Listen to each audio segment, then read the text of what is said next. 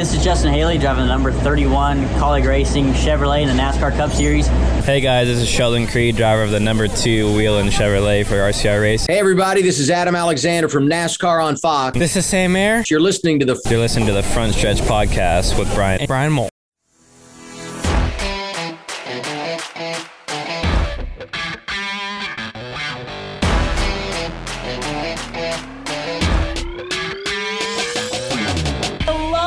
Beautiful people, this is the week of March the 29th, 2023, and the lack of respect has got to stop.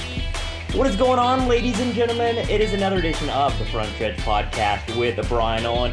On this week's edition of the program, we got a fantastic couple of guests. Lori Waran, the president of Richmond Raceway, spoke with our Michael Massey about this upcoming weekend at Richmond and just if there could be a race at Richmond that has dirt.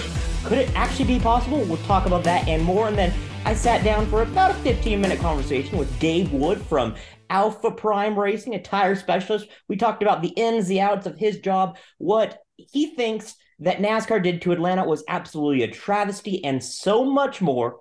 And then last but not least, I got the boss man with me, Mr. Tom Bowles. He is going to be diving in Dakota, the lack of respect. We're going to be talking about Daniel Suarez's penalty. And then we're going to be previewing the first quote-unquote short-track points-paying race at Richmond this upcoming season. It's all coming up on this edition of the Front Stretch Podcast with Brian Owen. So let's go ahead and wave this green flag. Boogity, boogity, boogity! Let's go racing, boys! Green flag is out. I'm going to be joined this week by the man that I cause him a lot of stress, but I also cause him a lot of smiles. I can most definitely assure you guys. Mr. Tom Bowles from CBS Sports, as well as FrontStretch.com's editor-in-chief. Bowles, what's going on, my friend? First time for you this year to be on the program, and I can't wait to dive into this crazy race that we saw at COTA, my friend. This lack of respect has got to stop, Brian Nolan. Mm-hmm. Oh, wait, are we in the HR call or is this the podcast call? I mean, either way, it's probably going to be the same narrative because let's just dive right into it, Bulls. Each and every single week, the top 30 in points comes to what NASCAR calls the bullpen. And we keep saying it, we keep hearing the lack of respect, the lack of respect, the lack of respect. And it kind of got put to a hold when you had 2 Formula One guys and a sports car guy come in and say, yeah, it was a low surprise. There's really no respect in the world. It was, as Kimi Räikkönen says, it was kind of like bumper cars out there. No one really cares. I don't know where to go with this, Tom, because kind of like Kyle Busch said a couple weeks ago, he's tried to talk to drivers and they really don't care. And it feels like each and every week goes by, you get a caution with 8 laps to go, and all hell's going to break loose, and 30th doesn't care if they wreck 10th just to gain 3 places. I mean, they don't care. What's it going to take for this shenanigans to stop? So let's take a step back, because I know we're all agitated. I know we're all upset by the way that COTA ended. But until that caution came out with, about 12 laps remaining for Keselowski stopped on the racetrack, it was an amazing race. I would argue it was the best race of 2023. You had an amazing battle up front between Tyler Reddick and William Byron for the lead. There was close, competitive racing throughout. And while there were incidents, it wasn't like people were like bumping the heck out of each other every which way at every moment. But I think what has happened here to start 2023, and it's just carried over from the oval tracks, is these late cautions, these restarts where guys know they can get 8, 9, 10 spots in a couple of laps. Not only is it at the end of their race, so they don't have an opportunity, to gain more after that, but like with this car, that's the best opportunity to pass people. And you have these double file restarts on these road courses where you could just jam the brakes and just outbrake someone and just push the issue heading into turn 1 on pretty much every road course that we have. And that's what we saw at COTA. We saw a bunch of people jam into each other just to try and push forward and get those spots. And by the way, if you can somehow get a surprise upset win, as Ross Chastain came all the way back from 27th, almost won the race, I know we'll get into it, you can end up in the playoffs. You pretty much secure a playoff spot in this system with a victory. So people just have so much on the line, and that's why we see the aggression at the end of these races. The answer Brian on, I don't think people are going to like because it's single file restarts on road courses. And we used to have single file restarts in this series years ago with under 10 laps to restarts. Before we erased racing to the caution flag, you would have inside of 10 laps, lead lap cars up front, then the lap down cars, everybody single file. It was a cleaner way to end the race, but it certainly wasn't as exciting. And I don't know if that's necessarily the answer here. Maybe you do 2 NASCAR overtime restarts, and then if it's still like this, you go to single file. I don't know, but let's hear from some of the drivers. Let's hear from a couple of debut drivers. First, let's start with Jenson Button on just the lack of respect and how he was a little bit surprised by it. Respect in some ways, in terms of how they drive, in terms of their speed and how they can place the car, their car placement, very impressive. Some other things, a little bit disappointing, and it's a tough one. It's their way of racing, but when you're not used to that, it's tricky. It looks good on TV, I'm sure, but you could be minding your own business and get whacked in the rear corner, and they weren't even trying to overtake you. They just got pushed from behind, and it's a tough one. But so to come through that, I hit every corner, every wheel, scratch, rubber everywhere. But to come through it and get a reasonable result, very happy with that. And I gave as good as I got, which also pleased me. Next up, let's hear from Jordan Taylor. Jordan Taylor kind of had the same sentiments as Mr. Button, but he was a little bit more expressive with it. Let's hear it from the sports car star. How do you think that NASCAR should handle drivers getting, more respectful racing instead of bumper cars? I don't know. This is my first time, so I'm probably the wrong guy to ask. The cars are so strong, I honestly don't know how my car made it through the whole race with how much crazy contact I had. I've never had so many big hits in my life and kept driving thinking the car was fine. So I'm not sure how they do it. It's just a respect thing on track, and I think they've just developed it over the years, and they're all used to it. I think if someone uses you up, you use them back, and they kind of take every inch they want. Last but not least, let's hear from Kyle Busch. Now, this was during when Kyle Busch was talking about his run and about how he did finish in the second position, but he did throw a little shade at the guy that was getting talked with to the left of him, Mr. Ross Chastain. Let's hear KB's thoughts. Yeah, the biggest thing was just I got alongside Reddick there on that one restart into the S's, and I could have forced the issue and pushed him off or whatever, but we ran each other hard, we ran each other clean, and gave each other room. So I'd respect the kid, and he's been nothing but great to me, so I give him respect back. And so we've had some good races between each other. They were really fast. They deserve to win. There's no sense in taking it from them. Somebody else that doesn't know anything about clean over here. Once again, that was some of the finishers from this past week. Bulls, we're going to talk about the no stage race. We're going to talk about the Tyler Reddick incident, but I do want to talk about continuing the lack of respect one last time, because it happened not just on the racetrack with under 10 laps to go. It happened off the racetrack. After the checkered flag, we saw some in-camera onboard footage from Daniel Suarez, and he was hot. He was very, very livid, and he not only did he punt Ross Chastain out of the way coming into pit road, he punted Alex Bowman not once, but I think about 3 times while there was pit crew members on the pit road. Very, very dangerous. Kind of reminded me of Ty Dillon getting punted by Ty Gibbs. I want to say it was Kansas. Correct me if I'm wrong there, Tom, but it was announced on Wednesday afternoon. He did get fined $50,000, but this just continues the lack of respect. And the guys from Door Bumper Clear kind of said it best. Why are you doing it with your car after the race? Why don't you just get out of your car and talk to him like a real man, or do it on the racetrack where you're not getting these innocent bystanders that could potentially get hit? Just very, very careless driving by Suarez after the race, Tom. Well, let's talk about Suarez for a minute. First of all, I think there was added disappointment when it came to Cotto, because last year, if you remember, Daniel led so much of that race, and he felt like early on he had that in hand, and then it all fell apart for him as the race wore on. And here he was in position for a top 5, maybe even another shot at the victory, and he gets pushed around as the nice guy, as a guy that typically is not somebody that you see after the race, drivers coming up and going, why did Daniel do that? As a guy that people universally pretty much like in the garage area. And he's not someone that's used to being aggressive, used to fighting back. And I think he let his emotions get the best of him in a moment where he's not really put in that situation all that much because he doesn't really have that same type of temper that, say, Kevin Harvick in his younger days might have had. So definitely made a mistake, deserved the $50,000 fine. But if you're telling me we need to worry about Daniel Suarez going forward, I think we've got a big problem with this whole racing season. I think everything will come out in the wash the next couple of weeks, even his relationship with Ross Chastain at Trackhouse. We'll get to Ross a little later. Now, you're talking about the lack of respect. The one thing I will say is we love having road course ringers come into the sport, right? Brings fresh eyes and a fresh perspective. In the 90s, 2000s, people used to come in and say how wonderful it is. It is a little concerning to me that you have F1 drivers and a sports car star come in and be like, I don't know what's going on over here, but it's a little weird. That's not exactly the momentum builder that you want for a season that started off on the wrong foot. We just got the ratings for COTA. Brian, ratings down, I believe, about 14%, 15% in that range. It's not good. And I think as we move forward, NASCAR is just desperate for a burst of momentum to try and put 2023 on the right track.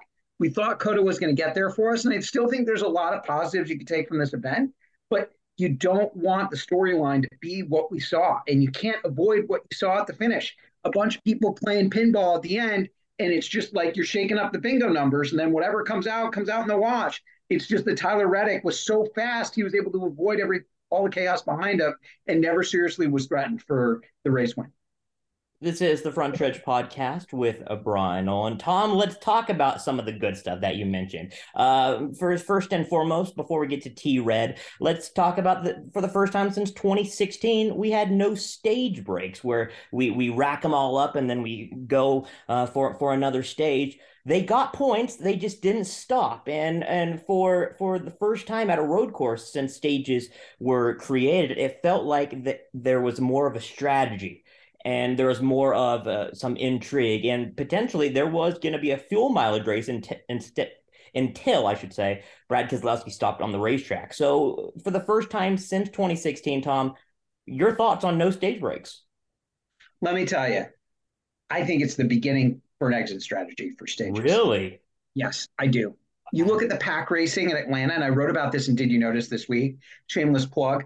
First two stages, they were all single file at Atlanta because they're smart. They know that they can just go double file in the final stage and just go for it because they're super glued together in the draft. It's all about survival and just staying on the lead lap in the first two stages. With the road courses, they had gotten so blasé during this next gen era because crew chiefs knew how to plan. They knew exactly when to pit, and you had these pre-planned cautions that they could work into their strategy, and it just made it very difficult to stand out among the pack. And I think with no stages and with the natural way the race played out, it was so much better for everybody. And we saw this amazing two-stop strategy versus three-stop strategy, which it was going to work out, I think, for Reddick anyway. But just the different speeds that people were running late in the race. Some people like Truex were really trying to save fuel. You see people going at 60%, 80%, 110%. There was passing everywhere. And people felt like they had to really go after it for every lap of every race because they knew where there wasn't a guaranteed break.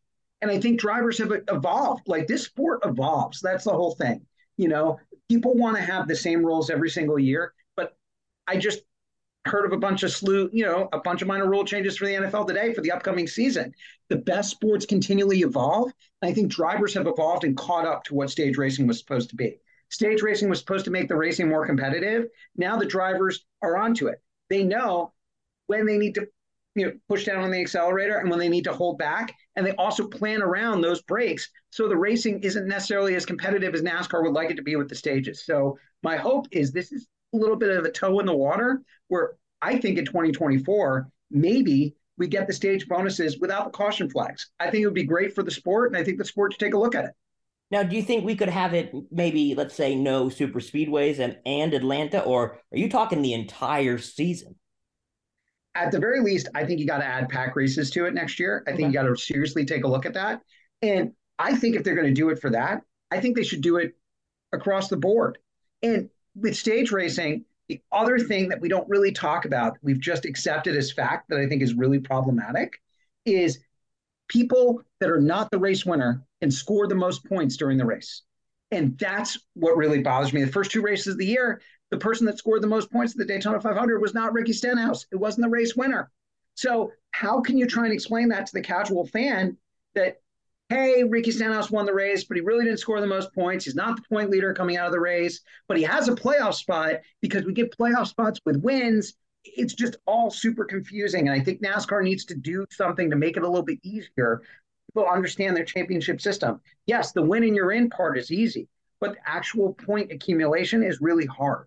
And people over at Formula One, and Formula One is bursting with popularity right now, they're not wondering how you calculate first, second, third, fourth, fifth. It's a very easy point system to understand, and people can jump on board, and people don't really care that Max Verstappen is dominant. They're not watching because of that. They're still watching the racing overall. And I think the more that you can make this point breakdown easier to understand, the more you can bring in a new fan that can go, okay, all right, it makes sense. The winner gets the most points. The winner of the final stage should get the most points. That to me is super simple and easy.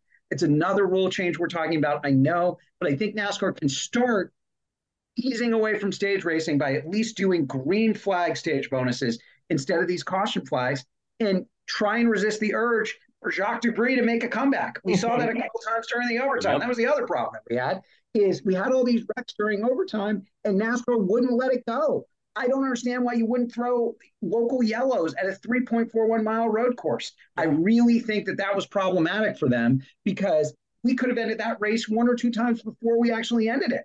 And at the end of the day, like I said, we ended up with the same winner in Tyler Reddick, but the owners ended up with a lot more expenses, and we had plenty of wrecked race cars and freight tempers that we just didn't need to have.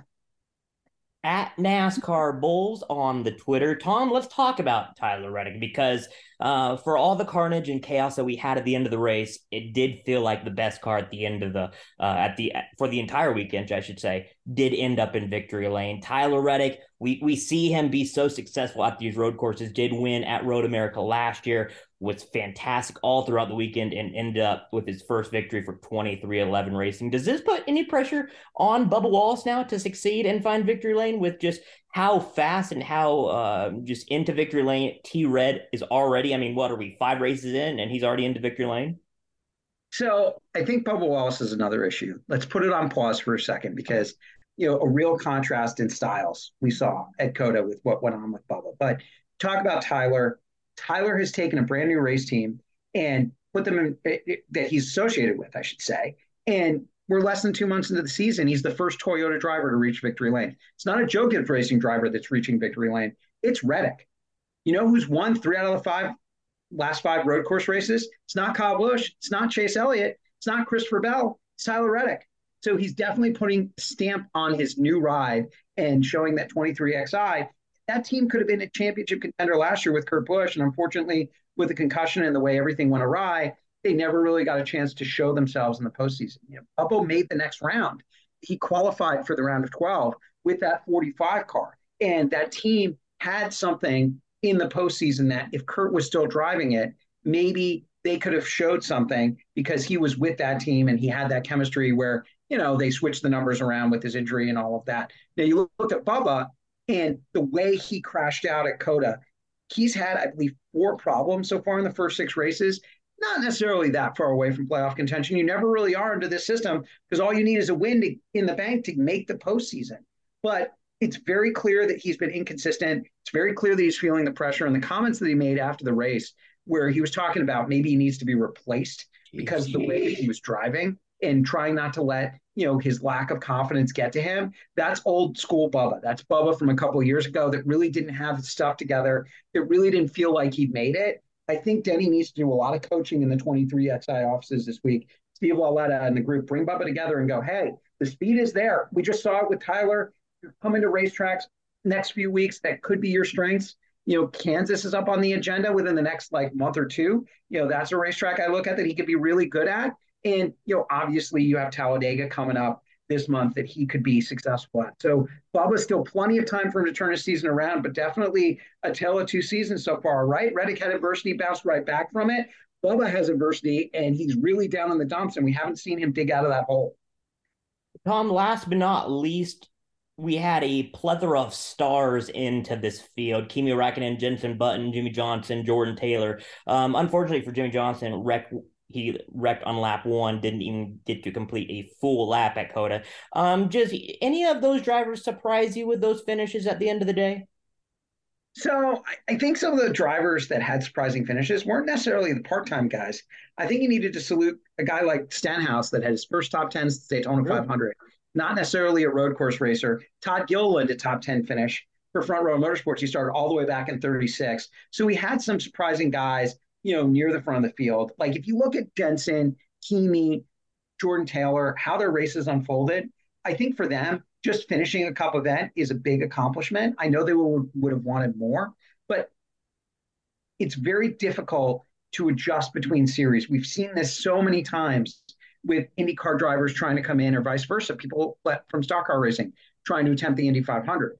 And it's not easy to just jump into a different style of car and win. And I think they did the best that they could under the circumstances. I think the only one that should be slightly disappointed, I think, is Jordan. Obviously the 9 cars, top-tier equipment, potential winning equipment. And he basically went backwards from the drop of the green and never really put himself in a position to be up front. I know he had a decent finish at the end, but it could have been so much better, considering the speed that he showed early on in the weekend. So looking ahead, I'd love to see these guys in the series more. I think with a few more reps, I think that Kimi could be somebody that could challenge for a top 10 finish, top 5 finish.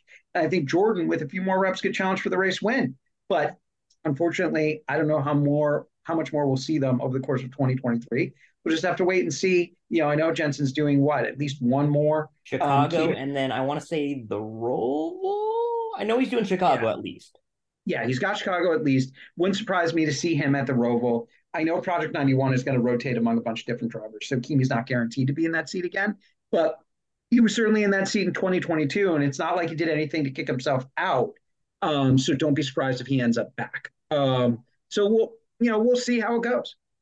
Tom, stay right there. When we come back, we're going to be playing an interview that I conducted with Gabe Wood, and then Mr. Michael Masick conducted with the president of Richmond Raceway, Mrs. Lori Waran. All right, we're here with Lori Waran, who is the president of Richmond Raceway. Started just last year. You don't quite have a year under your belt yet, but you do have a race weekend. What have been your takeaways so far? Anything that you didn't expect or about this job, or what have been your takeaways so far? Luckily, NASCAR prepared me pretty well for most things. I've been traveling to a lot of the other races. I've gone to Darlington, Martinsville, Daytona, the LA Coliseum race, Phoenix. So I've learned a lot in the past 8 months. You're exactly right. It's been less than a year. I think July 11th is when I started, and it was 3 weeks before my previous race. But I've learned a lot. I've soaked in a lot.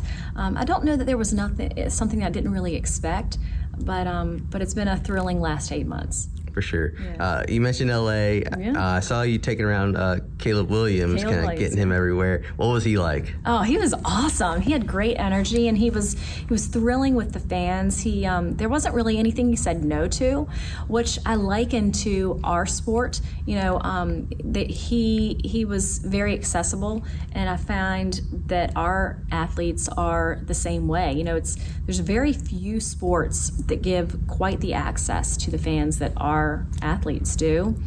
Caleb was a lot like that, but he was great. He was very personable. It's nice to see someone who has done so well like Caleb has, and obviously the Heisman Trophy winner, and he's got another year of play left, right? He was great to be around. It was fun. Yeah. Now, you already were familiar with NASCAR when you got into here, but is there anything you learned about the fans just from this first year in the job that you maybe didn't understand fully or until now? Or I've learned a lot about the fans. I have learned, with Richmond, we're celebrating 77 years right here. NASCAR is celebrating 75 years. But when you're in a region for 77 years, people have memories associated with the racetrack. And as I've gotten to know a lot of the fans or connected with fans, they've shared those special memories. I think I told you last time when we met that I grew up around here coming to the track with my grandfather. And that's a memory that I've, held near and dear to my heart. But a lot of the fans have shared those special memories with me. They shared the memories. They've also shared some opinions about how they think the racetrack can progress and what the future might hold. And I like that they're sharing those opinions, because when people have opinions, that means they have a passion and they want to see something succeed. I love that people are so invested in Richmond Raceway still, that they want to see it succeed. And I think that the minute a fan or the fans don't want to see it succeed, or they don't have passion, then I think we need to worry, but we're not even close to there yet. Now, I've noticed you guys have taken like a bigger initiative than maybe we've seen in the past to like get in the community, doing the Bubba's Block Party and the rooftop.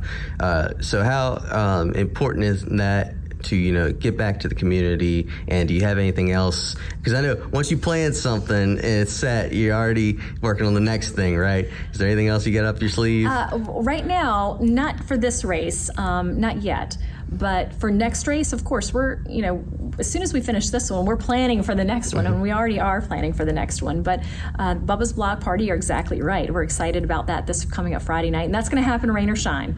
So I want to make sure we let people know that. And then, of course, the rooftop parties, the finish line rooftop parties, it's 3 simultaneous rooftop parties happening downtown in Richmond, because we did want to connect with the community. If people can't come to the track for some reason, we want to make sure that we bring a little piece of the track to them. I think it's important to make sure that we reach back out and remind people that we are in this community. We are here, and we've got a lot of things going on here. I'm not sure what's been done in the past, but I know what we want to do looking to the future, and I'm excited about what's going on. Now, we've seen dirt be put on Bristol last year. I believe Chris Buescher, Kevin Harvick, a couple other drivers were saying, hey, why don't we try putting some dirt on Richmond? I saw that. What did you think when you heard that? Well, Kevin and I spoke in Nashville, and I said, Kevin, what are you saying? And he laughed a little bit about it. And he said, I like to toss out ideas. So we had a good laugh. So it's not something that's actually like being discussed or anything? I never say never about anything, but right now we're looking at the race ahead of us, and that's where I'm focusing. Okay. Now, I was looking at the forecast. Mm-hmm. Hopefully sunshine the whole time, but it looked like there might be a little rain on Saturday. Sunday looks great. Yeah. But I always say there's a 100% chance of Richmond, right? That's what we know about Richmond this time of year. But Sunday looks great. We're crossing our fingers for the rest, but Sunday I cannot wait. But they could, it's new for this time, they could go racing in it if it's a little bit damp, right? The wet weather package, there's a chance we could be seeing that, and that could be exciting for us. That's history in the making right there. And Richmond, we could be the first. So, even if there's a little dampness, a little moisture, we can still go racing. So stay tuned. And what is there one thing in particular you're like, I'll send you out on this one, you're like most excited for this weekend? Oh, of course, the fans. I mean, I cannot wait till the first camper shows up tomorrow. I can't wait for that moment, because that just means we're off to the races, literally, right? So we are ready. We were last week. I knew. I was excited because I knew that this race week was coming up. I just cannot wait to just get going. We've been anticipating this moment this week for such a long time. We knew all the ideas that we were getting ready to share. We knew that Bubba's Block Party was coming. We knew the Finish Line Festivals were getting ready to be announced. We knew we were doing the mural and the posters, and we were getting ready to connect with the community. I just can't wait to actually see the community here. That's what I'm excited about most. Well, that's Lori Waran. Look for her. If you're in Richmond this weekend, look for her around. Please, yes, please. Can't wait to see you guys. Thanks so much. Right now, folks, at this time, I'm going to bring in to the program. You can see him on the pit road of every single NASCAR Xfinity race, and you may even see him wandering around during the Truck Series race looking for tires. He's a tire specialist for Alpha Prime Racing. Got to know him via our good friend and just one big goofball, Mr. Michael Massey. Gabe Wood joins the program. Gabe, what's going on, brother? How you doing, buddy? How you doing, Brian? Thanks for having me. I'm doing well. Now, for those that don't know, who are you? Obviously, I said you're a tire specialist, but just give our listeners a backstory about how you got into the business. So, I mean, I've liked racing ever since I was a kid. I grew up going to short track racing, stuff like that. Started helping out my buddies doing some street stock stuff. I even ended up, racing a little bit, but, with helping him. And we did some dirt late model stuff toward the end there, and didn't really know what I was gonna do career wise. And then we had a presentation for the University of Northwestern Ohio at my college or at my high school, and they just showed. And I was like, well, hell, that looks pretty good. I mean, they got a motorsports program.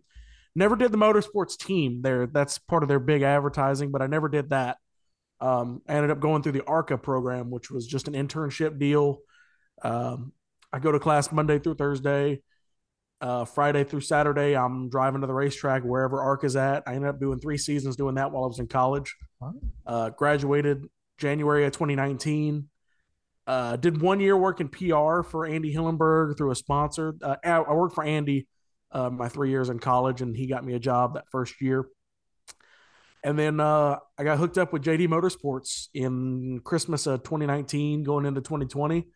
And that's where I spent the last 3 years. And then this year this off season, I made the move. Tommy Joe Martins made me an offer I couldn't refuse. And I ended up coming over here, kind of becoming the head tire guy over here and helping them out and helping them grow. We'll talk about Tommy Joe in just a little bit, my friend, but you mentioned the switch. What's the biggest difference between switching teams to Alpha Prime? Honestly, and it's back to normal now. I've been here for 4 months. We're well into the season.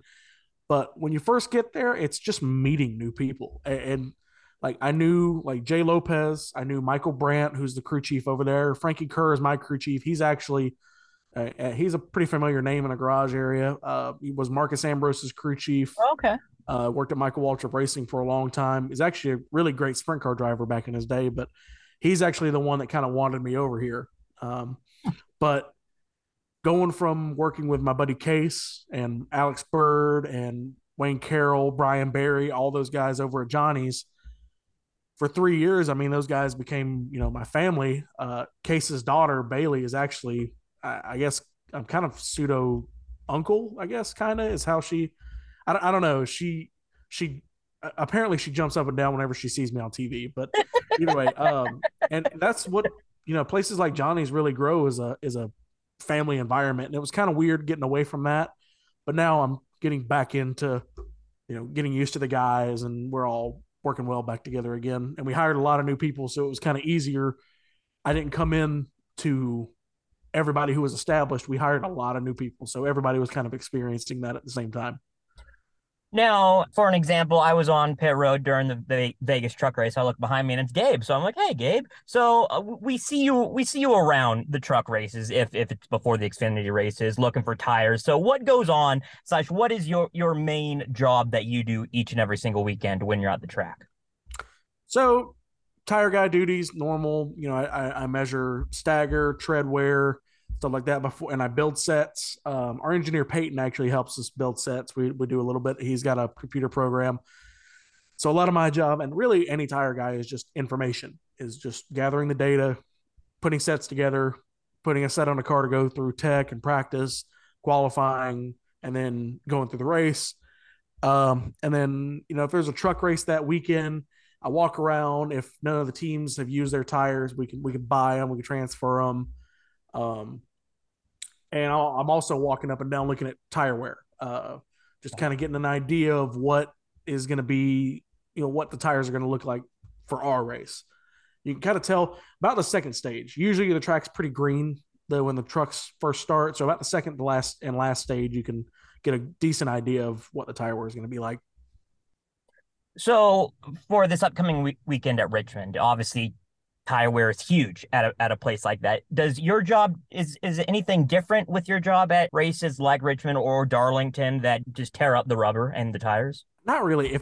If you were talking to me about 2003, then yes, because they would go to Darlington, places like Darlington, Rockingham, and they would have 16 sets of tires for a cup race. Jeez. They talk about it in Darlington. If you ran 4 green flag laps and there was a caution, you were coming down putting tires on. So, part of me wants to race back in the day like that. I bet it was a lot of fun, but at the same time, I bet it was hell on tire guys having to keep up. So it's not really the same nowadays. We usually keep 3 or 4 sets in the pits, depending on what NASCAR, limits us to. So it's a little bit less workload, and it doesn't really change that much week to week between racetracks anymore. tire specialist for Alpha Prime Racing, Gabe Wood, joins the Front Stretch program. Gabe, obviously Alpha Prime doesn't have as many resources, or I'm just going to be honest with you, my friend, as much money as Junior Motorsports RCR colleague has. So just what are some of the challenges, some of the biggest challenges, I should say, for the smaller teams like Alpha Prime? Well, it's the same thing we faced at Johnny's. Just making do with what you got, improving on what you have. It's the baby steps. It's the looking, it's seeing what other guys are doing and trying to make improvements on that. And, you know, honestly, we've kind of struggled the first part of this year. My car, the 45, has run pretty decent, but it's about, and the 43 is starting to pick it up. It's actually, we're having a crew change this week. So I'm actually on the 44, as well as Frankie Kerr and Paul Stewart, my car chief.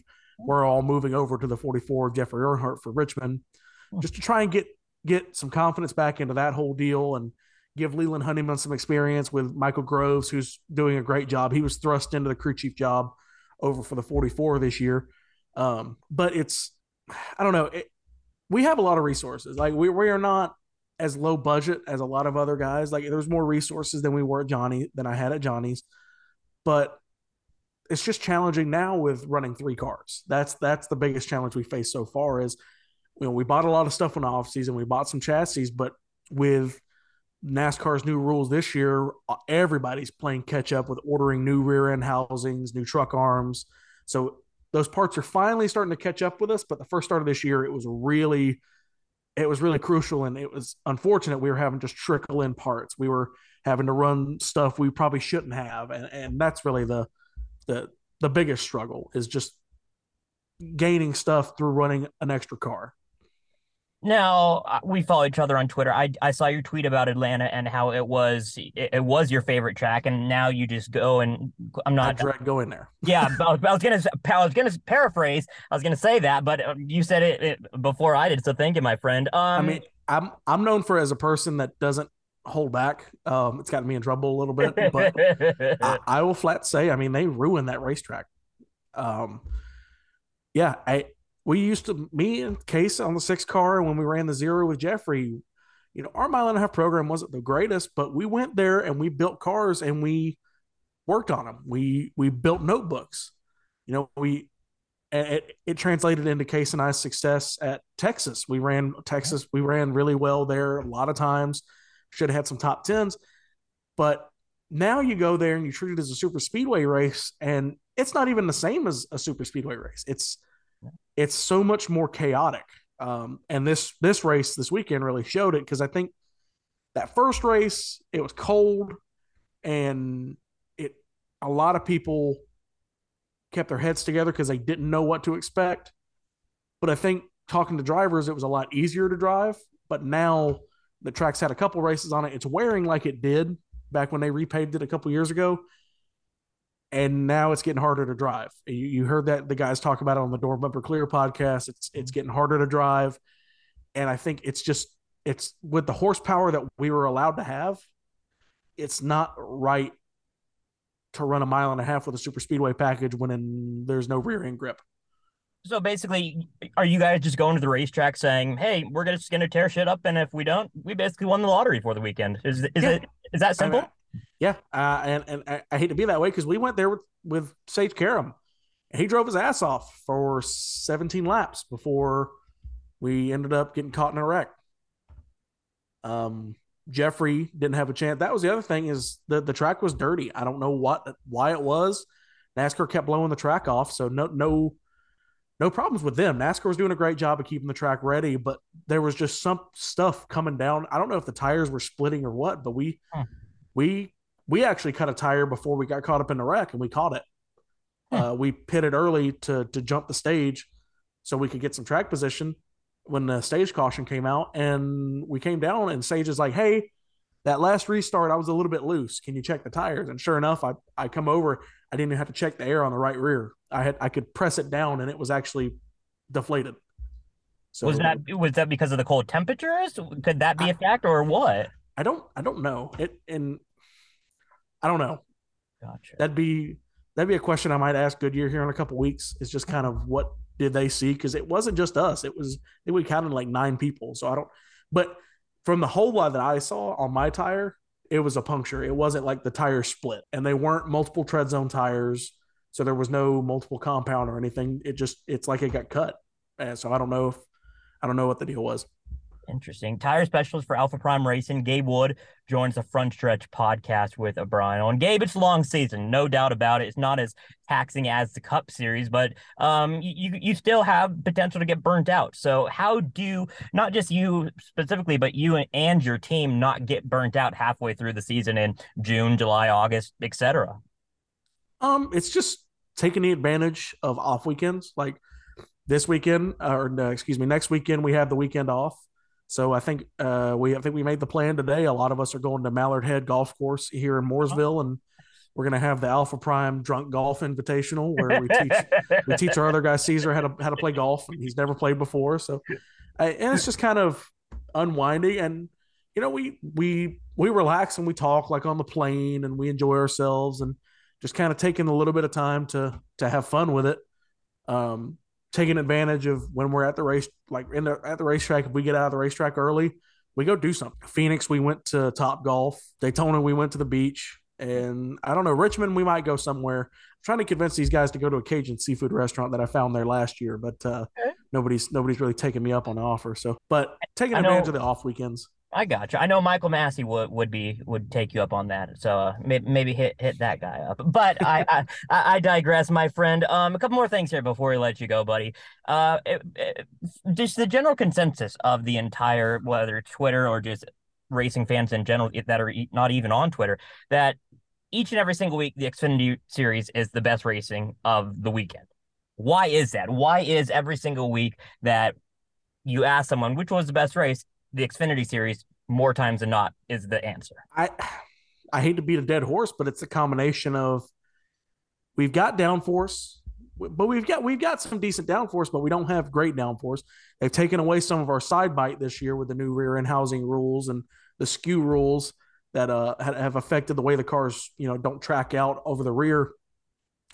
But I think the horsepower versus downforce is a perfect combination. I don't know. It's hard to explain that the trucks, they put on great racing, but I think they've got, I don't know how to describe the aerodynamics of a truck other than a brick on wheels, but the giant spoiler, it's almost like it is an ARCA, but ARCA's got a little bit more of a wedge and they use the side force, but they've got giant spoilers and, they've got the same horsepower as the truck. So they race decently similar.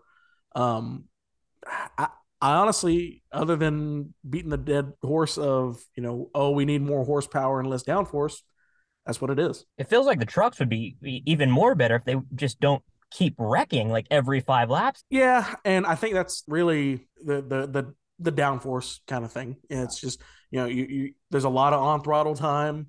Guys are stuck together. Guys are just going to hit. It's not that guys are over aggressive or bad drivers or squirrels or whatever. It's just they're close. You get in bumper to bumper traffic, there's somebody that's going to hit somebody or somebody's going to cut somebody off. Or, if you're spread out, what we used to be able to do at Atlanta, like in the Xfinity Series, you can run different lanes.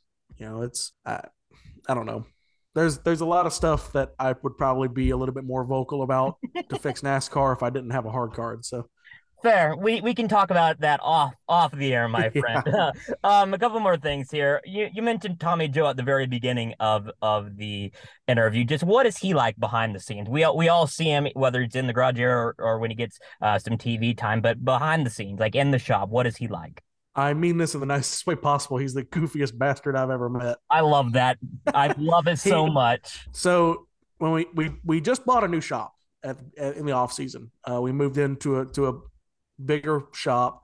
We turned our old shop into a fab shop. So, but Tommy decided to put his office above where this old team used to have their parts room. So like the first or second day that we were in there, I go to wave bye to Tommy and we're leaving and he's got it above and he's got it wide open. So his whole office, I'll send you a picture of it. It's actually a pretty sweet setup. He's got like an ox or a, cow skin rug up there, and awesome. David Schildhouse has his office up there, but he's got it in the corner where he can kind of watch out from behind his computer screen and just look at people. And he looks up from his computer and he sees me looking at him. He goes, "Don't look up here, Gabe." So it's just I don't know. He's weirdly funny, if that And I mean that in the nicest way possible. I love working for him. Last but not least, buddy, what's a successful weekend for you guys? Is it not wrecking? Is it getting top 20s, top 15s, all three cars in one piece? Just when you leave the racetrack, what is the end result saying that was a successful weekend for Alpha Prime Racing? Well, as a mechanic, building the cars, I'd say running all the laps, no mechanical problems. But as a racer, I'd say top 15s are the goal. If we can finish in a top 15 or top 20 and the car was the best it was at the end of the day, that means we did our job and we adjusted on the car to where the driver was happy when it counted. That's probably my biggest thing. Folks, you can follow Gabe on Twitter at Woodpecker_00. Once again, at Woodpecker_00. And if you see him on pit road, maybe just go and say hi and say, hey, I listened to you on that great podcast. But enough about me, Gabe. Thank you so much for coming on, brother. I wish you and all three of your cars the most amount of success you can have in one season. And I can't wait to see you at the track again soon, brother. Appreciate it, Brian. Thank you for having me on. Gabe Wood, tire specialist for Alpha Prime Racing, joins the Front Stretch Podcast with Brian Owen. Once again, big thanks to Mrs. Lori Waran for the time with our Michael Massey. Big thanks to Massey for letting me air that interview in its entirety. For more on it, you can check out our YouTube channel at youtube.com/frontstretch. We'll also have a brand new edition of NASCAR Mailbag. Our boy, Mr. Big Hoss, you heard him last week. He's going to be diving into all of our listener mailbag questions that you guys have on our YouTube. We're going to be joined right now by this guy, Mr. Tom Bowles at NASCAR Bulls. Bullsy, our first quote-unquote point-paying short track race. We had the Clash. I don't consider Phoenix to be a short track race, so it is our first short track point-paying race of the season at Richmond, and for the longest time, it was called the Action Track. The Action Track. The Action Track. Well, Tom, the last 10 years, it's been kind of the snooze track. It's been a lot of snoozing on my couch when I'm watching this race because there's nothing action about it. Last year, it kind of got back to it. It was still a little bit, dozing in and out, but it was a little bit better. So what's changed with this track? Why has it been such a snoozer for so many years? Well, at least tire strategy is bringing some stuff into play, right? So teams were doing different strategies over the course of the 400 laps. In the first race last year especially, I felt like that played out pretty well. But Richmond doesn't feel like a short track. It never felt like a short track once it was reconfigured in the late 80s. It was always a little bit different and didn't have as many crashes per se, because it was made to almost be like a smaller Atlanta where you had multiple grooves and you could pass different people with those different lines. Unfortunately, I feel like that's come to haunt it over the course of the modern era when we don't have enough short tracks on the schedule. So Richmond suffers sometimes from really high expectations where people think there should be more beating and banging, it be more like Bristol or Martinsville, and Richmond is just not configured that way. That's number one. You look at the cautions. I was bringing up Richmond and recent races while you were talking about it. What do you think? When's the last time you think there were more than 5 cautions at Richmond? And that includes stage breaks. I'm just going to throw out a year, 2011. Wow. You don't really like Richmond, do you? Not that far. But it's been 5 years since 2018. And that race, there were only 6 cautions. Jeez. So number of cautions the last couple of years, 3, 5, 5, 3, 5, 5, 5, 5. So you have the 2 stage breaks. Maybe the third caution is a competition caution. And sometimes that's all you're going to get. And that's not what you expect at a short track. That's not what your mind goes to when you think about Saturday night, at the local track. You think about people like beating on each other with their, side to side, and a lot of competition, some crashes, some really interesting caution flags that spice things up. And I think that Richmond is missing that. And I don't know how you necessarily bring that back without a better tire compound or some sort of reconfiguration to a certain degree. It's just, for whatever reason, it hasn't worked at Richmond for a really long time. And I mean a really long time now. We're talking about like 10 years or so. You remember that race that I believe Brad Keselowski won where the drunk guy was on turn 4, like he climbed the pole on turn 4? That was basically like the only caution flag we had. It was a caution flag for a drunk guy. hanging over the racetrack. And that might have been the most interesting thing that happened during the race. Yeah, that's you never want to have that be the story of a race where it's a fan climbing a fence that's intoxicated. So I'm hopeful. I'm hopeful for all parties involved. I mean, we as the media, we don't want to see a boring race. We don't want to cover a race that's a snooze fest. So hopefully for all parties involved, it is going to be an entertaining race. Now, Michael Massey did ask Mrs. Lori Warren about the potential of having dirt at Richmond. Kevin Harvick and Chris Buescher both were asked about that at Bristol last fall, in which Massey and I covered, and they were in agreement. They said might as well try it. There's nothing to lose. Would that be? Could that work, Tom? I mean, it's 3/4 of a mile. Could you have a dirt track that's 3/4 of a mile? I don't understand why we're making artificial dirt tracks when there's plenty of great dirt tracks around the country that we could race at. And that's my answer to that.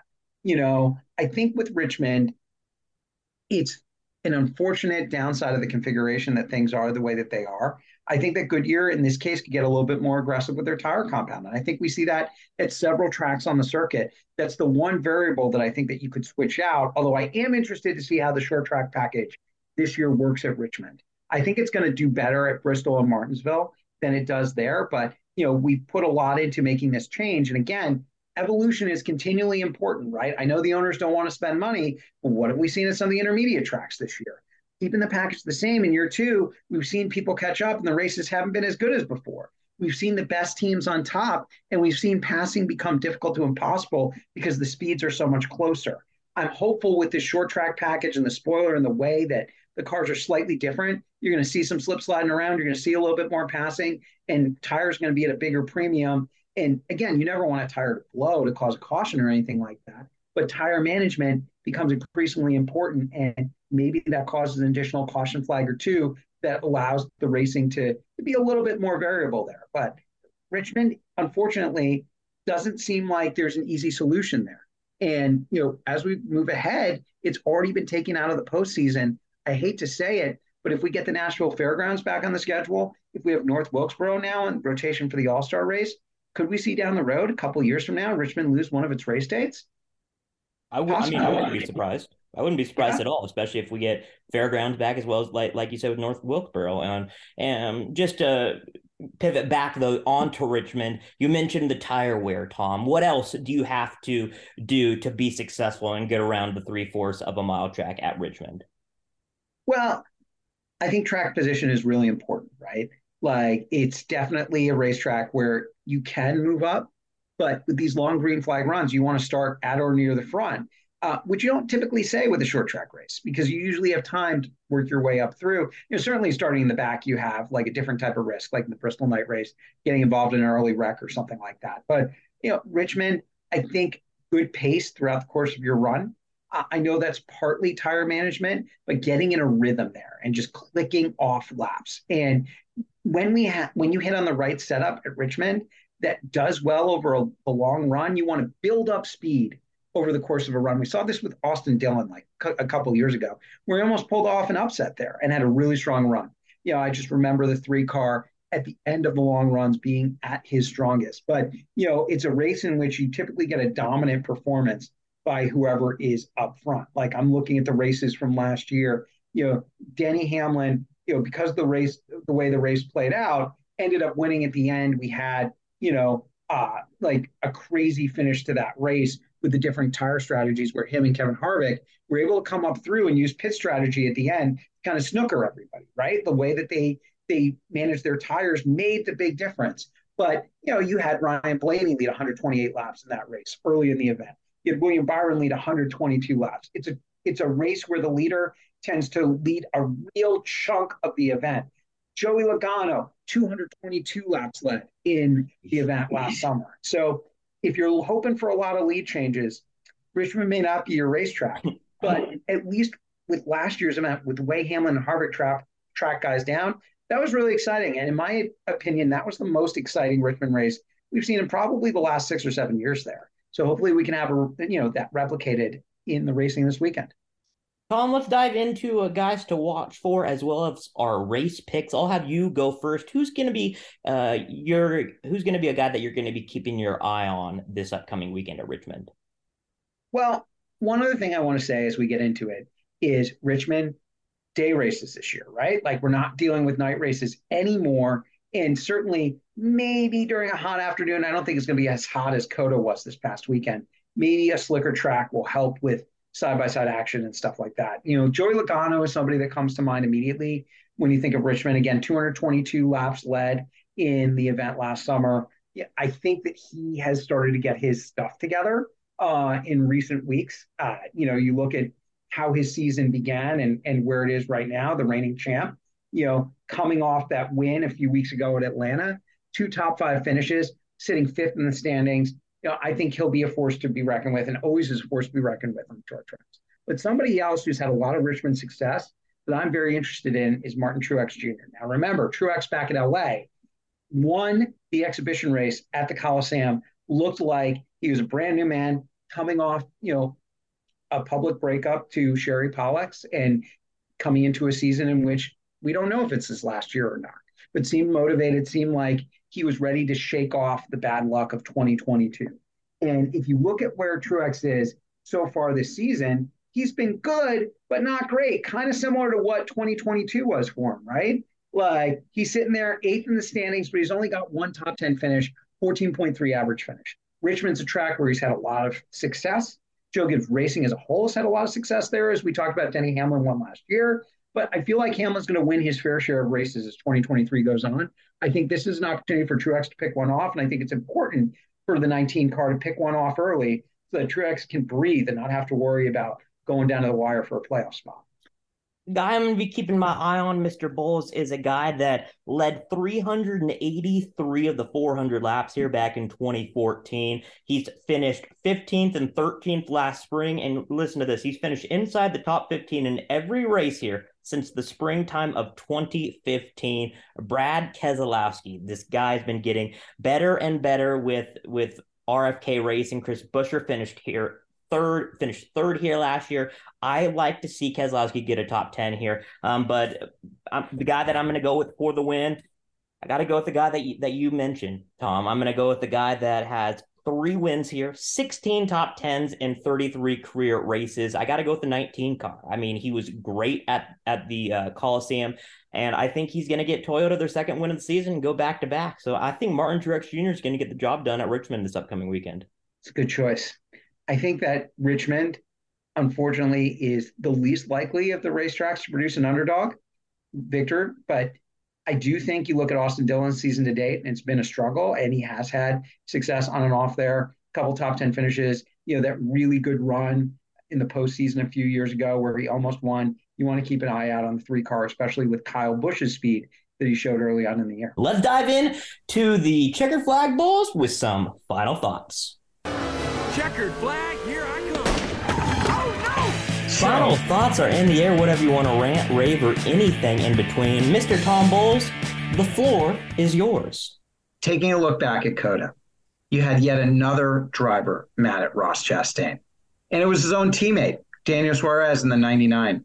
Once he figured out that Ross was not only blocking his ability to get to Alex Bowman, but that he had a hand in some of the late race crashing that went on, he was pretty upset. Kyle Busch turned around and pointed at Ross, making mention of the fact that he doesn't know how to race clean.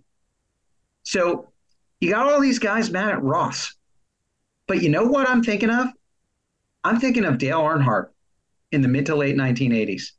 Now, that was too young for me. But from what I understand, you had the pass in the grass, and you had a whole series of aggressive moves from Dale Earnhardt where drivers would complain about his aggressive driving. Drivers would be upset that they would get pushed out of the way as Earnhardt was winning races. You know who walked away with the championship in 1987 with 11 race wins and completely dominated the field? Dale Earnhardt. You know who's the point leader right now by 19? Ross Chastain. I see a lot of drivers complaining. I don't see a lot of drivers pushing back. And it's one thing to say that Ross Chastain is super aggressive and blah, blah, blah, blah, blah, blah, but they're certainly not standing in his way. Ross Chastain has the upper hand, whether you like it or not.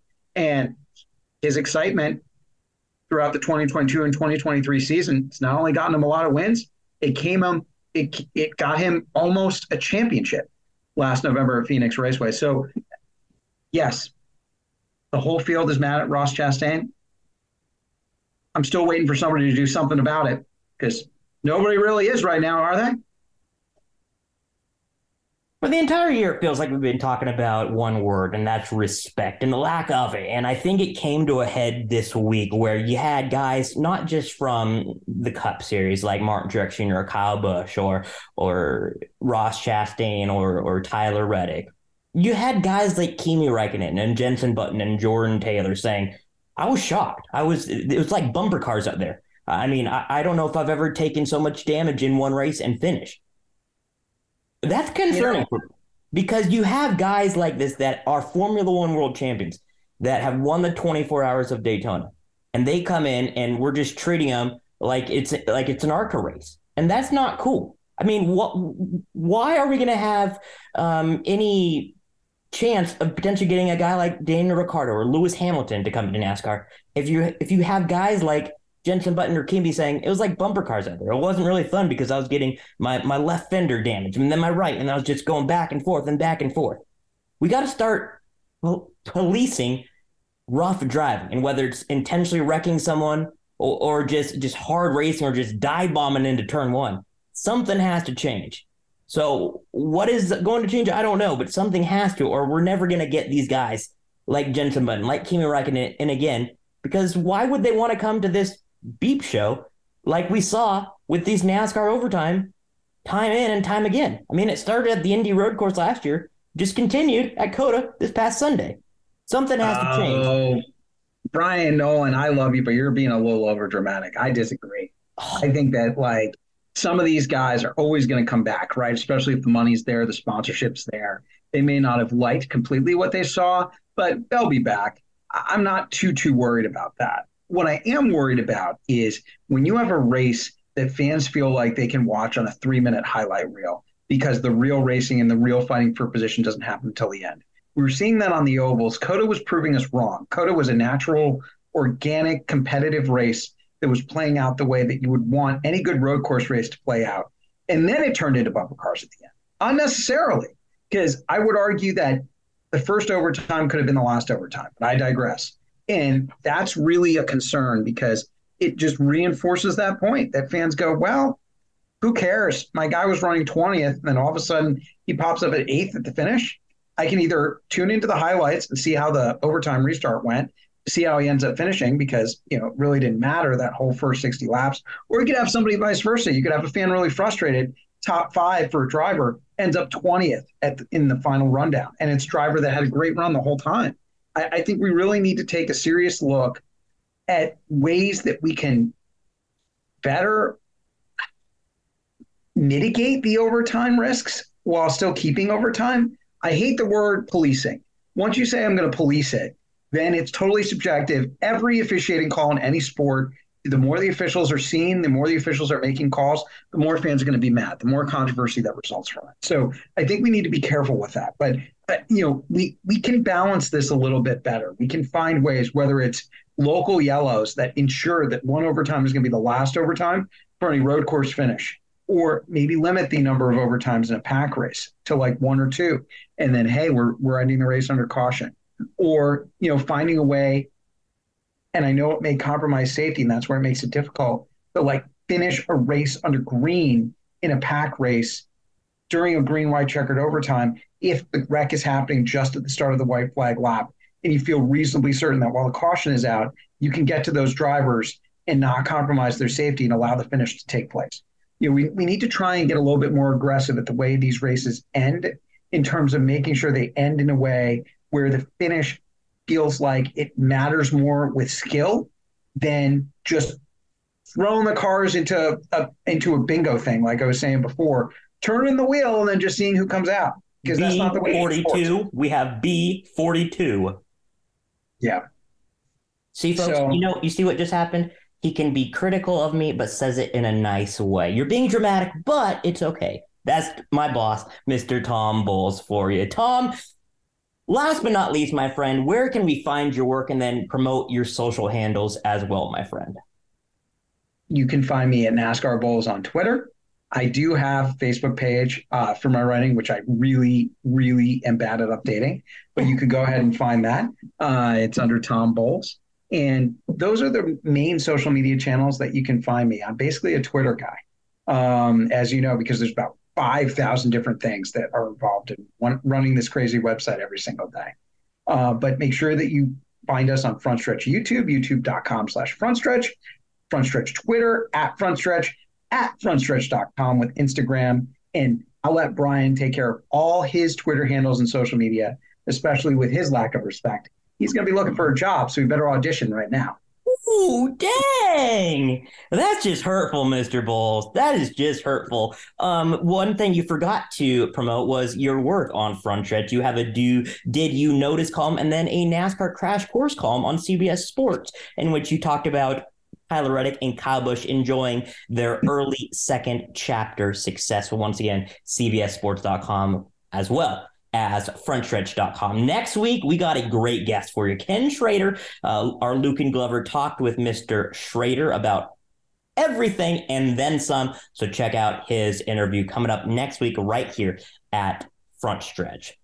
Tom, thank you so much for joining us. It's always a pleasure, my friend. Let's have you on again. And I'm excited to watch this upcoming weekend race at Richmond Raceway, my friend.